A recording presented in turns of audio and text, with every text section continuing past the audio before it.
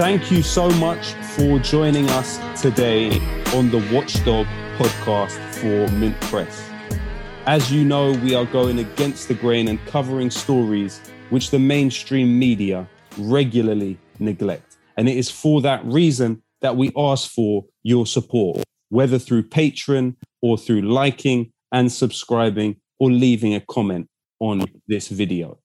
Now, this has been a momentous few weeks. We have seen the United States retreat in humiliation from the occupation of Afghanistan. And they ended as they started, with massacres which were misrepresented by the front pages of the biggest newspapers in the world. Firstly, when people were clamoring upon US airlines and jets to escape the country, you saw a case of people being shot at the airport. And it's clear that the only people that could have done it were the US military. Despite that, you constantly saw these shootings referred to in the passive tense by the mainstream media.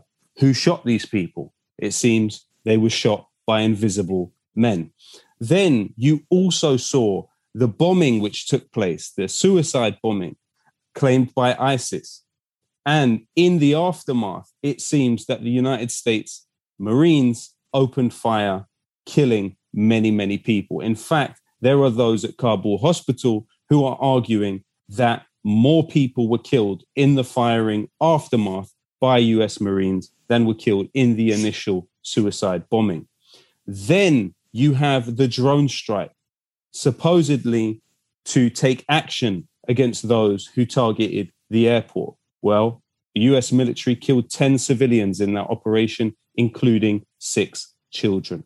Overall, this war on terror over the last 20 years has seen the US spend $21 trillion on foreign and domestic militarization. 16 trillion of those dollars went directly to the military, but 7.2 trillion of that 16 million went to contractors. You also saw 3 trillion go to veterans programs and 949 billion go to homeland security and $732 billion go to federal law enforcement. This is the infrastructure that this 20 years of war has built up.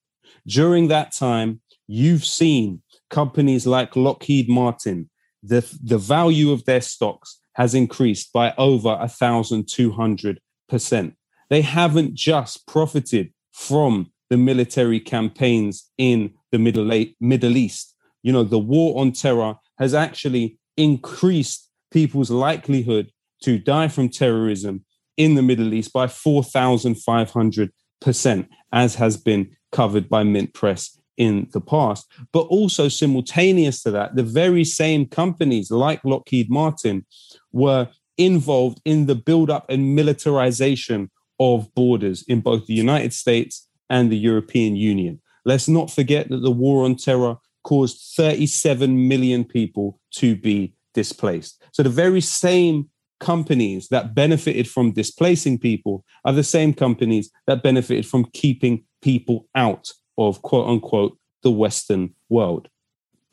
We've also seen a continued policy of neglect by the Home Office towards Afghan refugees. Just in the last few weeks, a family of Afghan refugees were placed in a Sheffield hotel, which the fire service claims has unsafe cladding. Customers previously had publicly complained about the unsafe windows in that hotel. And on August 18th, a 5-year-old Afghan child, Mohammed Manib Majidi, fell to his death from those unsafe windows. Priti Patel is yet to make a public statement about the death of Mohammed Manib Majidi. This is yet another example of lethal negligence on the part of those who have a duty of care towards those fleeing wars which were caused by the very same governments. In fact, we can see clearly that from Theresa May to Rishi Sunak to Ben Wallace quite a few British ministers and MPs have worked for or are connected to companies that have extracted huge value from the occupation of Afghanistan over these past 20 years. This is something that it is in the public interest to know more about. Our Defense Secretary, Ben Wallace, with his crocodile tears, of course, was overseas director of Kinetic, an arms company which made billions out of the occupation of Afghanistan. But also, he has received numerous donations from a lobbying firm by the name of Squire Patton Boggs. Now, the director of Squire Patton Boggs, James Thompson, used to work as in-house legal team for BAE Systems. And BAE Systems actually hired Squire Patton Boggs in a lobbying role for a contract which ended in 2018. Now, these payments made to Ben Wallace, as can be found on the They Work For You website, took place in 2016 and 2017. At that time, Squire Patton Boggs were under contract to the arms company BAE Systems for lobbying services. On whose behalf was that money given to Ben Wallace? The former Prime Minister, Theresa May, her husband, Philip May, works for Capital Group. Now, this hedge fund owned Lockheed Martin and BAE Systems during the Afghan war. As I said before, Lockheed Martin stocks got a return of 1,235.60% across the war on terror. We then look at Rishi Sunak, the Chancellor of the Exchequer. He was a partner at the Children's Investment Fund, which owned part of Lockheed Martin and also the parent company of Securimetrics. Securimetrics were the company tasked with collecting 80% of the Afghan population's biometric data by the US government. They are owned by a subsidiary of Safran. The key shareholders of Safran are not only the French state, but this London-based hedge fund, which also owns Lockheed Martin, the Children's Investment Fund, at which Rishi Sunak was a partner. And what about the Prime Minister that launched this war on terror? Tony Blair is paid around £1 million a year as an international advisor to the Mubadala Development Fund in the UAE. Well, it's been reported that Mubadala were developing a plan to mine $1 trillion worth of resources in Afghanistan. These all, in my view, qualify as skin in the game. We look at another company which has not only benefited greatly from the occupation, but also the withdrawal from Afghanistan. Serco. The CEO of Serco, Rupert Soames, is the grandson of Winston Churchill. He's also the brother of former Tory MP Nicholas Soames.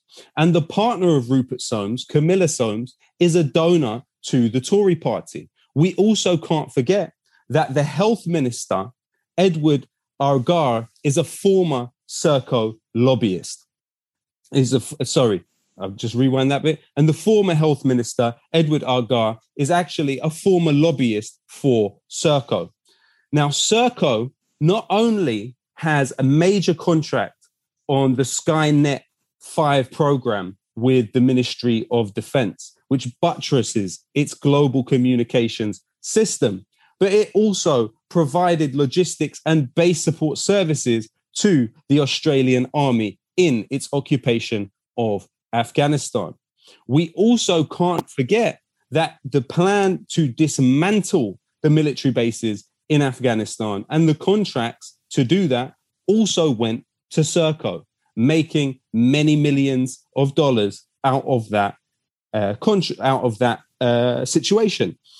We then also think about the history that Winston Churchill has with Pashtuns and the Durand Line, which separated at that time India from Afghanistan and today separates Pakistan from Afghanistan. When he was on what they called the Northwest Frontier before, Winston Churchill used the following language. He said, "Every inhabitant is a soldier from the first day he is old enough to hurl a stone till the last day he has strength to pull a trigger." We see in their squalid loopholed hovels amid dirt and ignorance, as degraded a race as any on the fringe of humanity, fierce as the tiger, but less cleanly, as dangerous and not so graceful. He also said that Pashtuns had a strong aboriginal propensity to kill. He said their religion is the most miserable fanaticism in which cruelty, credulity, and immorality are equally represented. It is impossible to imagine a lower type of being or a more dreadful state of barbarism. Well, no one thought twice when Winston Churchill's own grandson, Rupert Soames, actually barked at Tasneema Ahmed Sheikh, a parliamentarian of Pakistani origin. No one bears in mind that this was the same grandson of Winston Churchill who asked him at age 5, "Is it true, Grandpa, that you are the greatest man in the world?" How have these relationships really gone into the DNA of the economy of our country? Another organization which benefited greatly from the occupation of Afghanistan is, of course, G4S. It's a company that brings in over £600 million of contracts from the government yearly. It also has brought in £10 million in government coronavirus support, and overall its annual revenue is thought to be £7.5 billion. Now, guess what? John Reid, the former Defence Secretary of Britain, is one of its key advisors and is in a paid position at the company G4S. Also, the prison governor, former prison governor, Tom Wheatley, is another one that works at G4S. And one of the things that G4S would have benefited from was the US Security Armor Group, which is its subsidiary. Now, I must be clear, at the time when this case, which I'm about to refer to, happened, Armor Group was not owned by G4S. But today it is. Armor Group was employed to guard the US Embassy in Afghanistan, and its employees were found to be violating the Trafficking Victims Protection Act by visiting brothels in Kabul during the occupation of Afghanistan. The company Armor Group knew about this. What was the punishment? In the end, all they had to do was pay $7.5 million in a fine to the US government. Other than that, no action was taken. Even when we look at another favorite of the media to focus on in the story of Britain and its presence in Afghanistan, Penn Farthing, the founder of this organization which saves stray dogs, Nozad, in Afghanistan. Well, very little attention has been given to the board of his charity. The chair of the board is a gentleman by the name of Dan Tatch. Dan Tatch was a captain in the US military and today is the executive vice president of Hillwood Investments. Now, Hillwood is a company which has benefited massively from the US occupation of Iraq. In its gas and exploration branch, it has put together a system where it aims to increase production to 50,000 barrels of oil per day in the Kurdistan region. Hillwood, since 2007, have been benefiting greatly from the US occupation of that country. It's also a company which is owned by Ross Perot Jr. Ross Perot Jr. served in the US Air Force for 8.5 years. He was presented by Ronald Reagan with the Gold Medal Award for Extraordinary Service. He sits on the board of the right-wing neocon think tank, the American Enterprise Institute, and he's also the co-chairman of the East-West Institute alongside George Bush. He is the director of the Business Executives for National Security, and his father, the famous Ross Perot, also sat on the US president's Foreign Intelligence Advisory Board. We can't forget that Ross Perot, through his company, Perot Systems, also received a lot of military contracts from the US. He had another subsidiary for Perot Systems, the QSS Group, which had a contract with the US military to develop its information technology systems. And actually, before this organization led by Penn Farthing was founded, Perot Systems hired a gentleman by the name of Mr. Zadzi, a former assistant director of counterintelligence at the FBI. Ross Perot's own politics can be found when we look at where his foundation puts its money. It funds the Anti-Defamation League, which, of course, the FBI in the late 60s had internal memos questioning whether the ADL was a proxy of the Israeli state. It also funds the Sherry Blair Foundation, the Langley Air Force Base Memorial, the Air Force Association, the Council on Foreign Relations, the East-West Institute, but also the George W. Bush Foundation. You can look at other employees of Hillwood, like the vice chairman, Darcy Anderson. This is somebody who serves as the Texas co-chairman for the Spirit of America. It is a non-profit organization which raises money for projects in support of US special forces, which are deployed all over the world. You also have the US Army appointing Darcy Anderson, this vice chairman of Hillwood, as one of the civilian aides to the Secretary of the Army. So what we actually see is, contrary to the belief which is propagated by the mainstream media, war is not simply a noble intentioned, incompetent mistake. Actually, it is a key part of the economics of the way that our countries work today.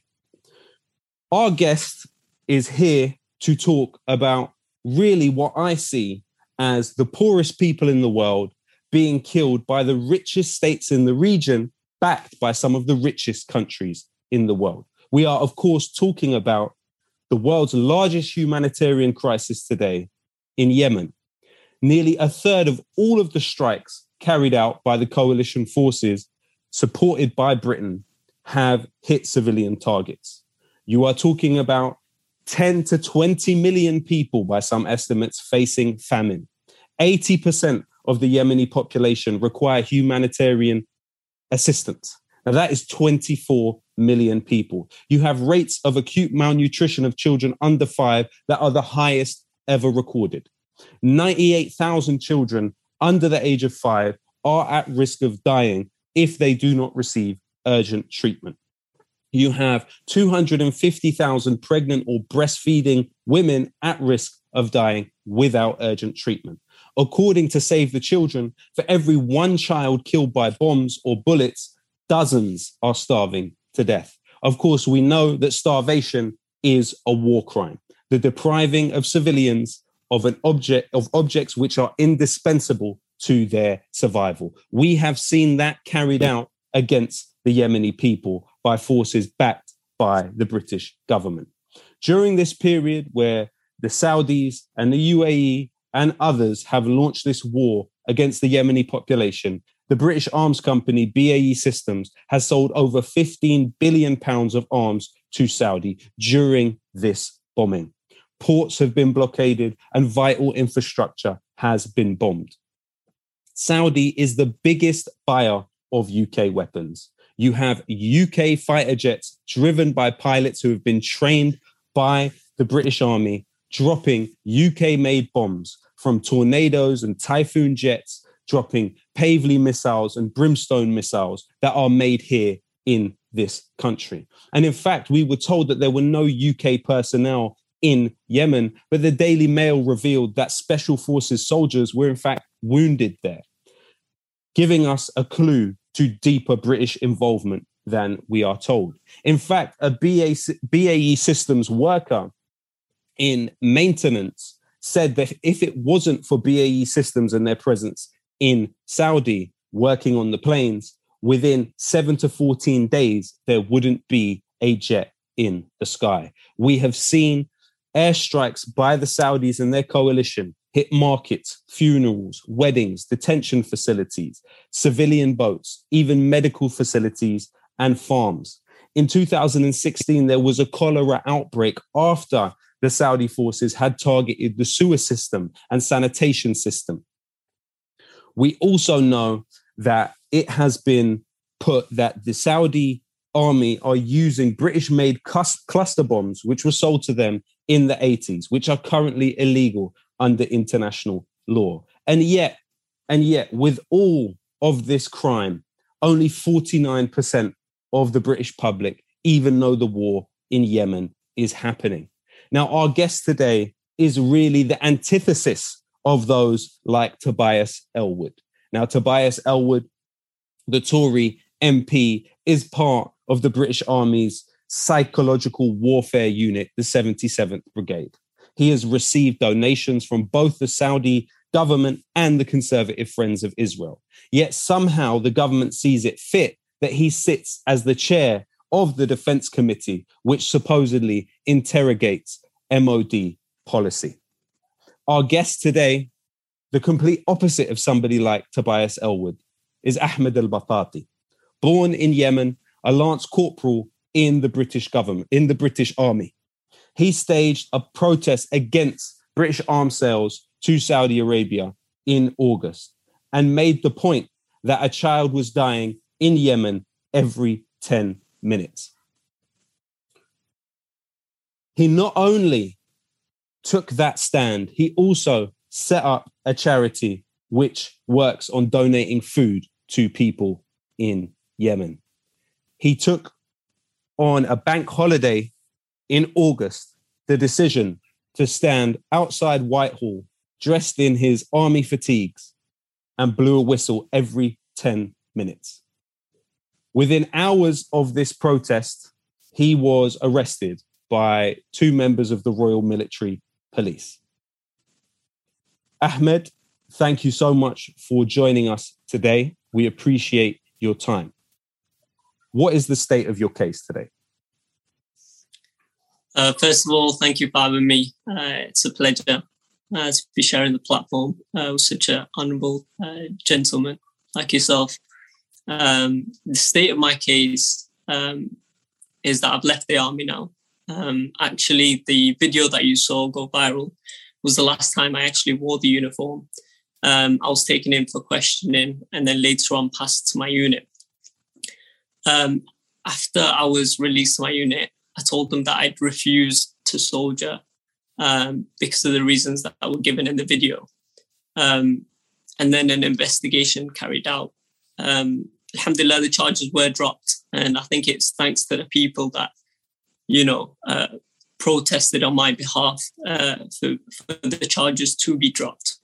After the charges were dropped, I was given a choice whether to stay in the army or leave.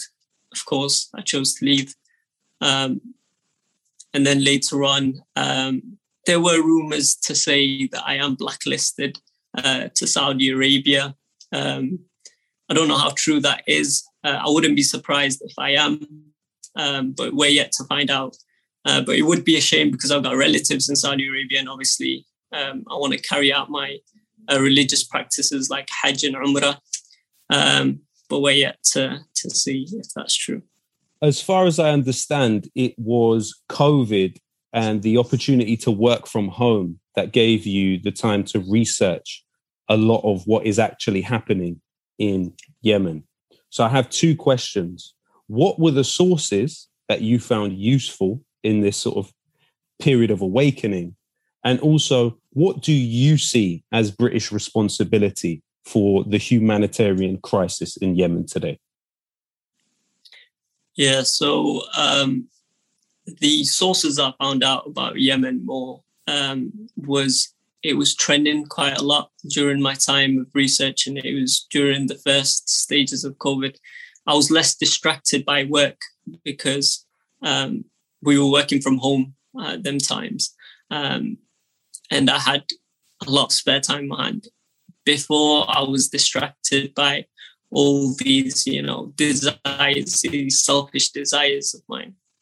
And it was only that when I fell in love with Islam itself. And don't get me wrong, I've always been a Muslim, but my style wasn't as a Muslim. And so it was during the Ramadan period, during COVID, and I was really in touch with my religion, and I started to practice it more. And one of the duties is that we help the poor, the most in need, and that was the place I was born in, Yemen.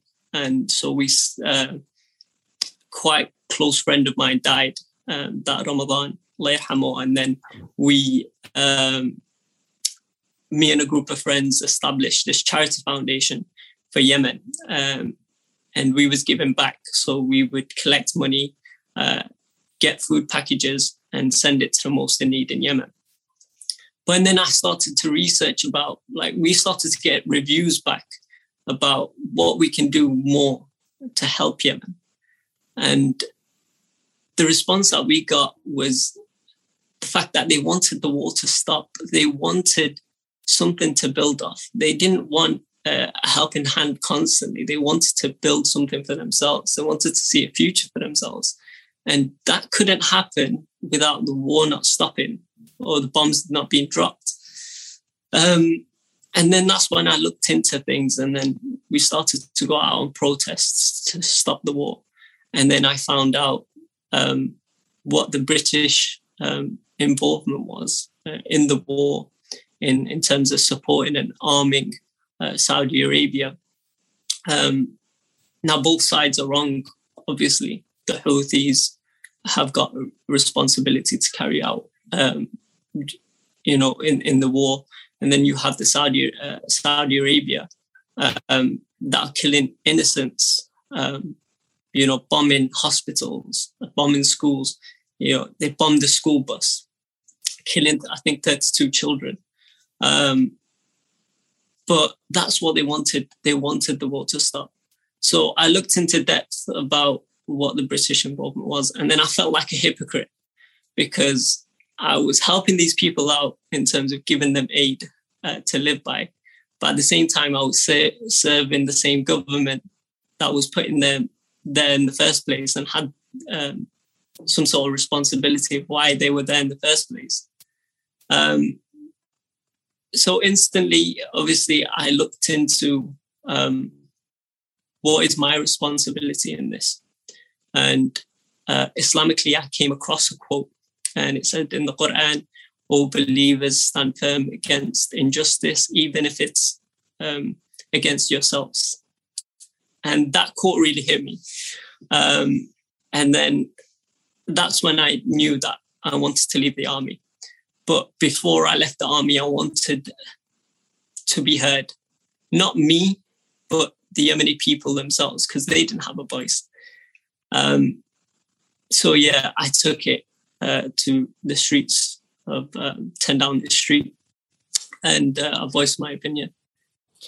Now, if we can go back in time a bit, as a young man born in Yemen, grew up in Sheffield, what pushed you? What were the factors that pushed you towards joining the army in the first place?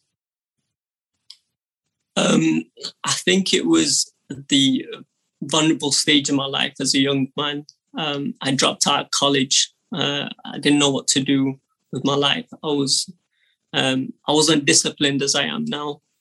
And I just felt like a failure. And the opportunity came of this job that sounds so appealing. You get paid to travel the world. And that it was at the time where they were bringing out these advertisements that, the army was a Muslim-friendly environment.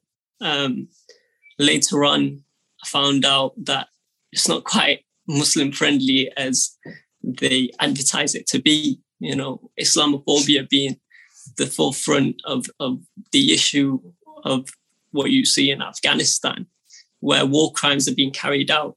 The reason for that is because if you look at the recruitment stage, is that they don't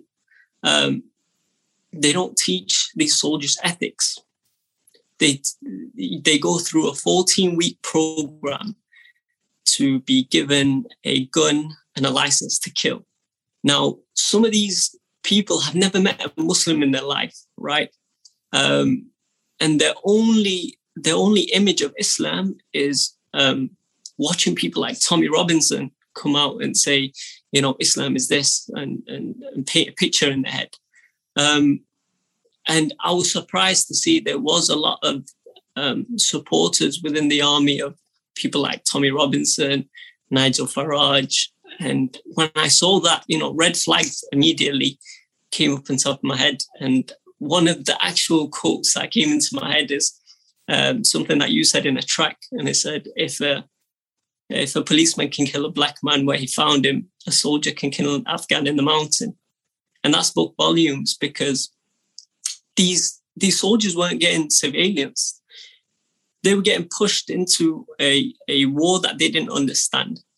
And an image is already in the head of what these people are like. So when a civilian dies, what does the British Army do? They sweep it under the carpet. And I'm pretty sure they've done that many times. We've seen that there's footage out there of civilians being killed. But what about the unsurveillanced incidents or criminal acts? Absolutely. I think also it's important to make the point that you see here that those that have become celebrities from the Islamophobia industry, it's interesting that they never mention an organization like BAE Systems. At one point, BAE Systems had 6,300 employees in Saudi, helping with not only maintenance, but also with targeting on these fighter jets, even in the command centers with Saudi military personnel. So it's quite interesting the way in which there's a class element to what we're talking about as institutional Islamophobia. Now, of course, the killing of Jamal Khashoggi by the Saudi services was something that all of us are horrified by, and we support justice for Jamal Khashoggi and his family. But the killing of Jamal Khashoggi took place not far apart from the death of Amal Hussein, who was a Yemeni child who died from starvation. Now, both of their pictures were public, but one of them, i.e. Jamal Khashoggi, was an employee of the Washington Post, which is owned by Jeff Bezos, the richest man in the world.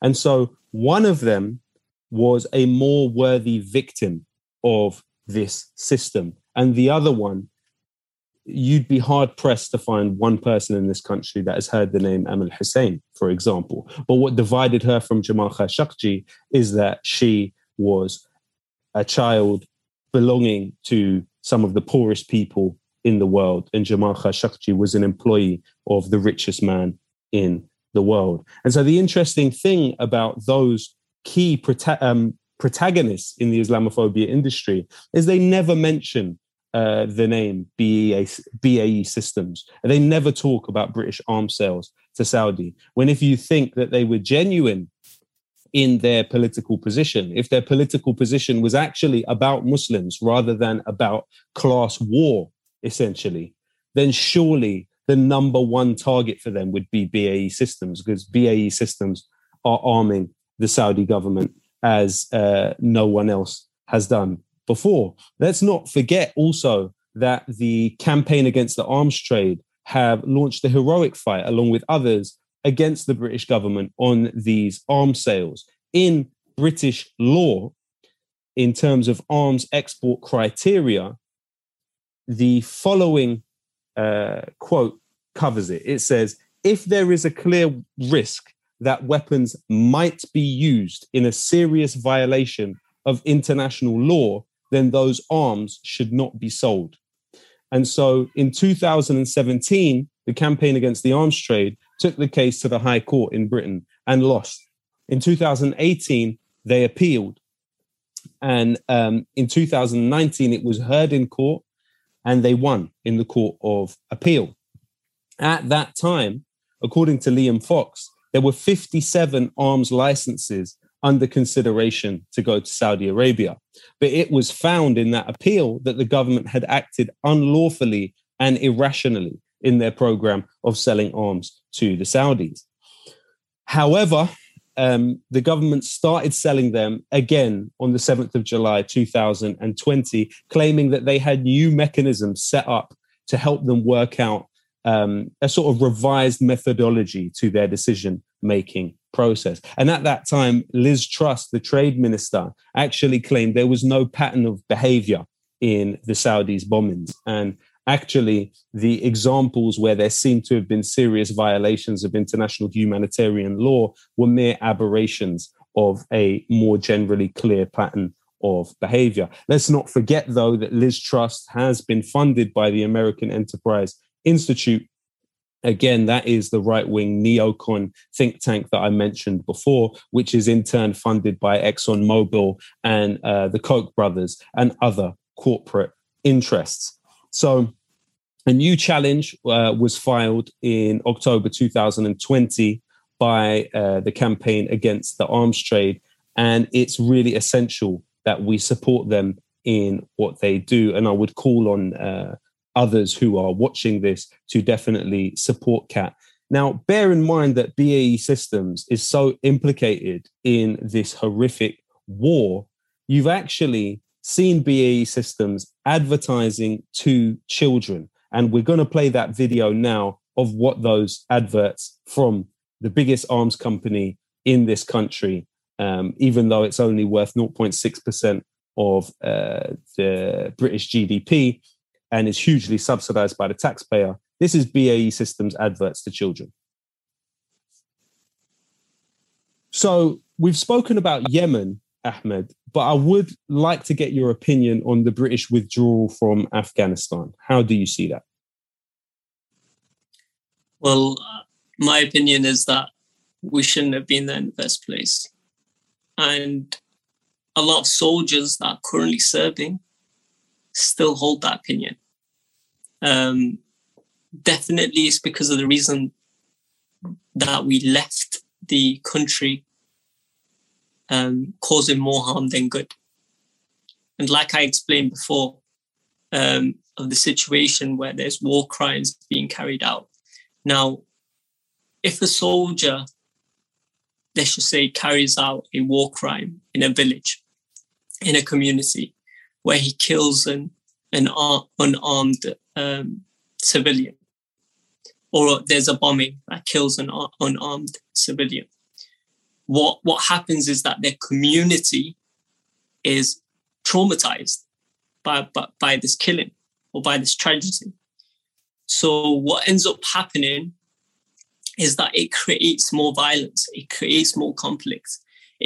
What it ends up being is retaliation, which leaves the country unstable, and then forces people to resort to things that they don't initially want to do. So definitely my opinion on it is that we shouldn't have been there in the first place, and we definitely caused more harm than good. Well, we know also that in Palestine, the F-16 that was used to bomb people in Gaza recently, the HUD technology in it is made by BAE Systems. We also know that the F-35, which Israel claims to have used during that campaign, most of the rear section is put together by the company BAE Systems. We also know that David Miliband, while he was foreign minister in 2009, when asked if British components had been used in Gaza in the Operation Cast Lead, he said, almost certainly. Today, we exist at a time where there are 100 companies in this country selling military equipment to Israel. Those are export licenses which have to be stamped by the business secretary. You chose to come out, as far as I understand, in support of Palestine action in Sheffield. Let's not forget also that when Palestinians were trying to exercise their right under UN Resolution 194 by returning home, by walking from Gaza to inside the Green Line, for them to return home, in the same period, before and during, sniper rifle components were being sold by the British to the state of Israel. So in terms of where the British government gets resistance in its arms policy, it's mainly on the issue of Saudi Arabia and Israel. So what was it that made you speak out and stand in support of Palestine Action, this organization which has shut down numerous Elbit Systems factories, really in a consistent and constant campaign of disruption to the arms trade? What was it that made you stand in solidarity with them? What made me stand up and speak against the injustice that's going on in Palestine is the same reason why I spoke about the Yemen crisis and the injustice that's happening over there. We have a voice, and we are responsible to be a voice, of those who are voiceless. Now, the Palestinian people are struggling to get that message out there, that the oppression that is happening, that other countries and other organizations are benefiting and profiting out of this. And during the time, obviously, it was a trend, and we're seeing that die down now, of Palestine is being less talked about. We have the information. We know what kind of oppression is happening in Palestine. You know, it's less of an opinion now. It's more of a fact. And the people that choose to ignore it are ignorant or are biased towards their own desires. I think Palestine definitely, I've always had love for Palestine. Growing up, listening to your tracks, educated the youth about what was going on in Palestine. But I'm so ashamed that I had made a mistake, and the mistake was given out of lack of education of certain systems like BAE systems funding the war in Palestine, funding Israel commit these war crimes. And this is the same system that was funding us and giving us the support. And we was giving them the power of investing in them. And I can remember being in the range and then loading up mags, and all you can see is BAE systems. And all this, you know, now comes into my head thinking I was part of a system that I did not know about. But yeah, I think that message needs to be put out there of what is Britain's involvement in what happens around the world, whether it's Yemen, Palestine, Afghanistan. It seems like we are the center of the problems that is happening around the world. And the reason for that is because we benefit off it. We profit out of it. Well, I mean, bro, you have no need to feel ashamed at all. You are an inspiration to huge amounts of people around the world. You also have to remember that while today we don't have conscription whereby everybody has to be part of the army, we do have financial conscription, meaning that through our taxes, we are implicated in what is happening, especially when you look at organizations like BAE Systems, which are massively subsidized by the taxpayer. So you have absolutely nothing to be ashamed of, everything to be proud of. You know, and it's so great to have the chance to speak to you. But on that really topic of others in the army who may feel like you, what can we do to help them and assist them in coming forward and stepping out of the war industry structure? I think one of the ways is to stop publicly glorifying war in general.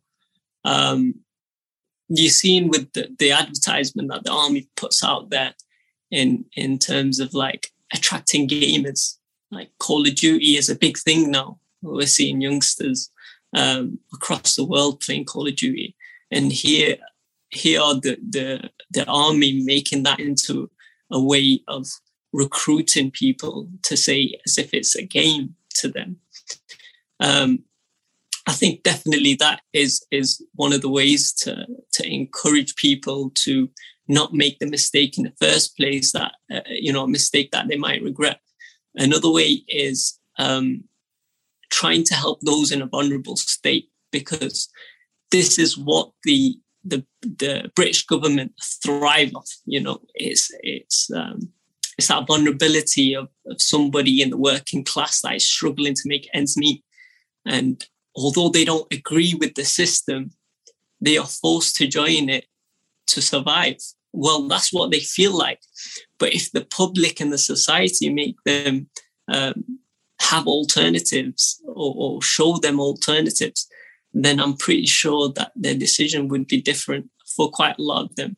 I've met people in the British Army, and there are a lot of them actually that don't even like the Queen. Like they generally are serving a Queen that they don't like, but they are doing it because of the state of vulnerability that they're in. And it's sad to see. Another thing is the distraction that the army gives you to stay silent. For me, it was without maybe the COVID period, I would have been continuously in a state of distraction where they are praising me. They are, because I was good at what I did. It was always a form of distraction. The army would give you this, the army would give you that, so much benefit. And if you was to ever leave the army, then you'd be in a very sticky situation, or you'd be vulnerable or put vulnerable back into your life like you started to begin with. So they don't give you much of an opportunity to kind of leave the army with some kind of stability. And that's why you see quite a lot of veterans that end up homeless. And that's quite a big thing in Britain. And it's because of that.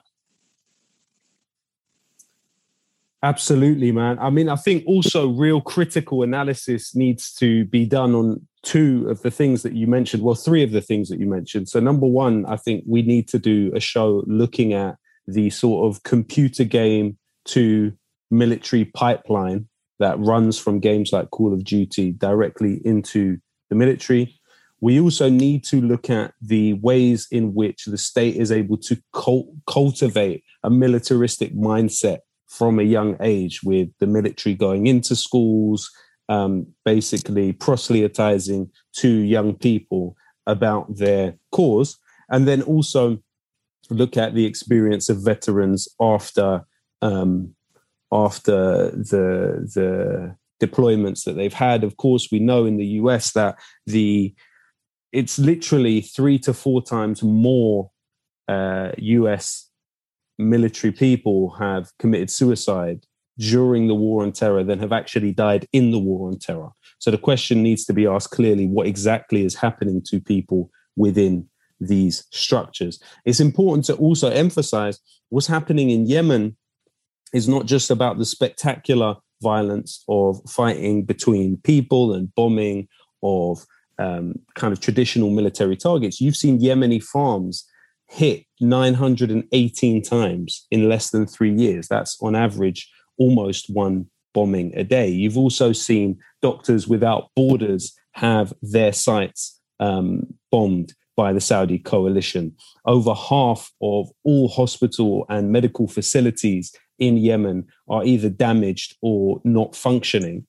We know that when the German government went ahead with dropping arms sales to Saudi Arabia, Jeremy Hunt, in his capacity in the British government, actually went there basically lobbying for BAE Systems and the Saudi government, basically saying this would harm the case for BAE Systems in still selling weapons to the Saudis. You also have the example of Prince Andrew, of course, who has lobbied a huge amount over the years for BAE Systems. So my question would be to you, at a time where Boris Johnson has found an extra £16 billion for the British military, when 1.4 million people have gone through the pandemic with no recourse to public funds, where Marcus Rashford basically had to force him to feed children, what would you say to figures like Prince Andrew, like Jeremy Hunt, who have taken it upon themselves to lobby for the interest of the arms industry? For them, I think is a judgment that is coming, and it's something that would that they haven't seen or internalized yet. I think they are distracted by what they do, that they're distracted by what they cause. And I think there'll be a point at a time where they will reflect on the war crimes that they have committed and the forefront. And then that will be a time where regret will come. And I hope for them, for their own benefit, that it does not come too late.